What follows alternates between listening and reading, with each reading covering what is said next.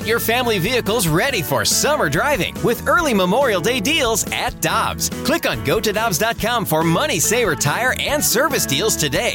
Dobbs, with 43 locations, real deals are always close by. Another day is here, and you're ready for it. What to wear? Check. Breakfast, lunch, and dinner? Check. Planning for what's next and how to save for it? That's where Bank of America can help. For your financial to-dos, Bank of America has experts ready to help get you closer to your goals. Get started at one of our local financial centers or 24/7 in our mobile banking app. Find a location near you at bankofamerica.com/talktous. What would you like the power to do? Mobile banking requires downloading the app and is only available for select devices. Message and data rates may apply. Bank of America N.A., member FDIC. Joey Vitale views things a little differently. Just imagine how he looks at hockey. Whoa! This is The View from Vitale, brought to you by Scott Lee Heating Company, a proud Mitsubishi Electric Elite contractor.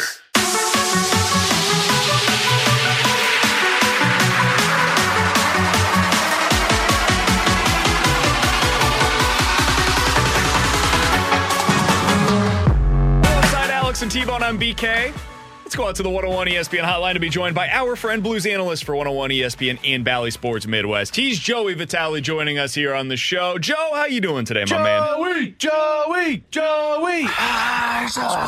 What's up, boys? It's a good day. Buffalo Sabres in town. Pierre Turgeon, Kent Hitchcock at the rink this morning. A lot of cool hockey things happening in St. Louis here, and having a good day. How are you all? Doing good, Joe. So did you get the chance to talk to Hitch, and did you play against Hitch when he was coaching in the NHL? Yeah, so he was a coach. We played against him, I think Stars, definitely the Blues. During his tenure here, I played against him here as well, and I had a chance to shake his hand again this morning. And it was great to catch up with him, and saw Pierre Turgeon. He was having a great conversation with Al McGinnis. Didn't want to interrupt him. But some St. Louis greats definitely going to be in the building here tonight, so it should be a wonderful night at the Enterprise Center. So many memories of Pierre Turgeon, just like I'm sure you have, Joe. But the one that sticks the most is that overtime goal against the Coyotes. Oh, listen, a huge goal there. And I mean, listen, I know a lot of guys still to this day are number 77 because of Pierre Turgeon and the number and he had one of those long visors, the way he saw the game, and, of course, a long time in the making for him to become a Hall of Famer. He was one of those players for the last half decade to a decade. You know, I know, Alex, you and I and Curves would always debate as far as players that are not in the Hall of Fame that should. I think not only for Blues fans, but people across the hockey world. And, you know, he's up there, Curtis Joseph's up there, you know, Keith Kachuk. What were some names always thrown around that were former Blues, and it's great to see him in the Hall where he belongs. Joe, I've never asked you this. Who was your favorite player growing up?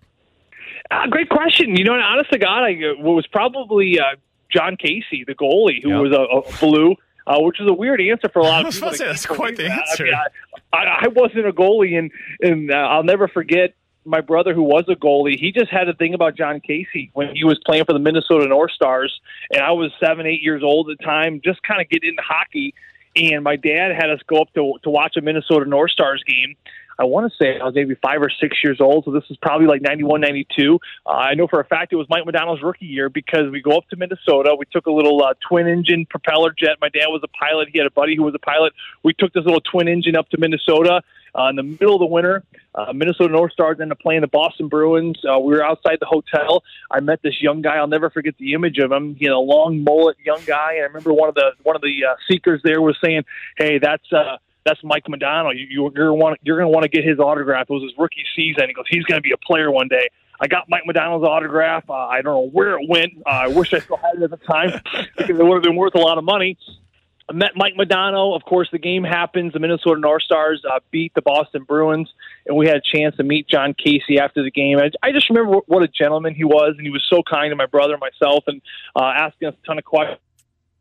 Found my favorite player just through a relationship and a conversation of just getting to meet one of the first, my first pro athletes was John Casey. So I never forget that image, of course. So it was wonderful to meet John, and I have a cool picture in my office of me taking a face-off against Mike Modano. So it was my rookie year, my first NHL camp. It was his final year with the Detroit Red Wings. It was a preseason game. He was wearing number 90 at the time. I'll never forget it because, of course, Gordie Howe's number, Detroit was retired, number 9. So he wore number 90, and it's a cool picture at the the facility, the Mellon Arena there, where me and Mike Modano, the guy that I got my first NHL autograph from, taking a face-off. So certainly some cool memories, but definitely has to be John Casey. He was just so kind to us and really welcomed us in, which I'll never forget. And fast forward 26 years later, and you got to meet him in the press box during that cup run and get his autograph. I remember that. You were like a kid in a candy store.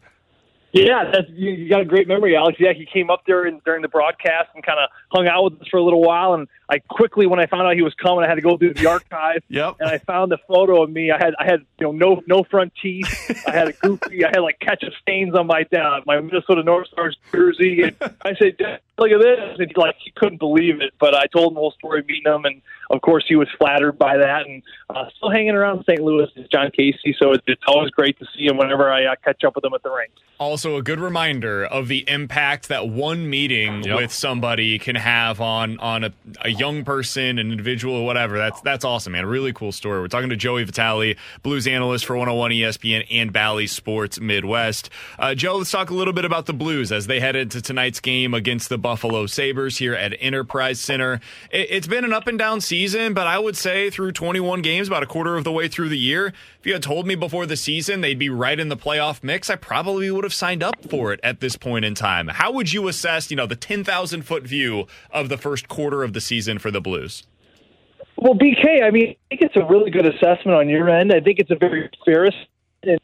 I feel the exact same way. I think every fan should feel the same way. I think every Blues player is almost the expectations heading into the year. I think they're right there. Have they, shot short of their expectations? No. Have they overshot the expectations? No. I think this is exactly where they kind of felt like they were. I think a lot of people projected them to be a wild card team at the end, and that's where they're at. They're at the wild card spot. So we're a quarter of the way into the season. I think there's a lot of really good. I think there's stuff about. I think the good is that this team has caught on to this new system fairly quickly, and I think they know exactly what it looks like. To me, that's the positive. Another positive is when things start to go astray, and I mentioned this in the broadcast the other day, this coaching staff and Craig Berube have such a good grasp on what's going wrong and how to auto-correct it, and they've had very, very positive bounce-back games. So I think it's really just about finding consistently those issues, which I think that they're on the cusp of doing. That's the good. The scary part about where they're at when you talk about just flat-out standings, the scary part for me is I'm over there watching that Minnesota game the other night. That Minnesota Wild is a good hockey team. I'm telling you right now, they got some goaltending issues with Gustafsson and Marc-Andre Fleury. It's been a little bit sporadic for those two guys, but that is a doggone good hockey team, and they didn't even have Ryan Hartman. That's what's discerning about this division, because here you are, Minnesota. You're looking at Minnesota as a bottom team right now, just above the Chicago Blackhawks. I think the Chicago Blackhawks are a bad hockey team in this division. I don't think they're ever going to be very good in this division this year. I just don't see it happening. But to me, every other team is going to be right there to the end. I didn't think Minnesota was a team at the beginning. You look at their record, they lost 5 in a row. They sat at 5-10 when we came into the building. I haven't seen them play. Even talking to Bernie Federkel this morning at the rink, he was super impressed by how hard the Minnesota Wild, but they just haven't got very much good goaltending.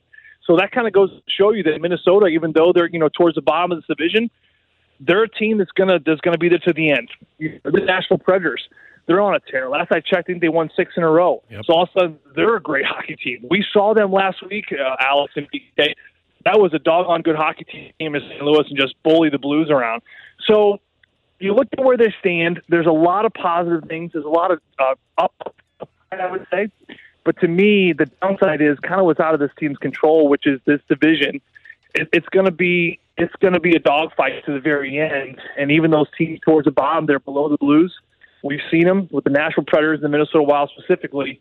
Those are good hockey teams, and they're going to be there in the fight just as well. These home games are huge. They have another one tonight against the Buffalo Sabres. Joey will be watching. We'll be listening to you on the call with Chris Kerber tonight.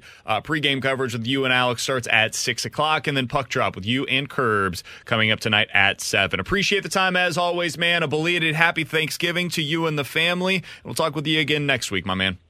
Hey, sounds good, fellas. Always enjoy our chats, and we'll talk to you guys next Thursday. You guys have a great weekend.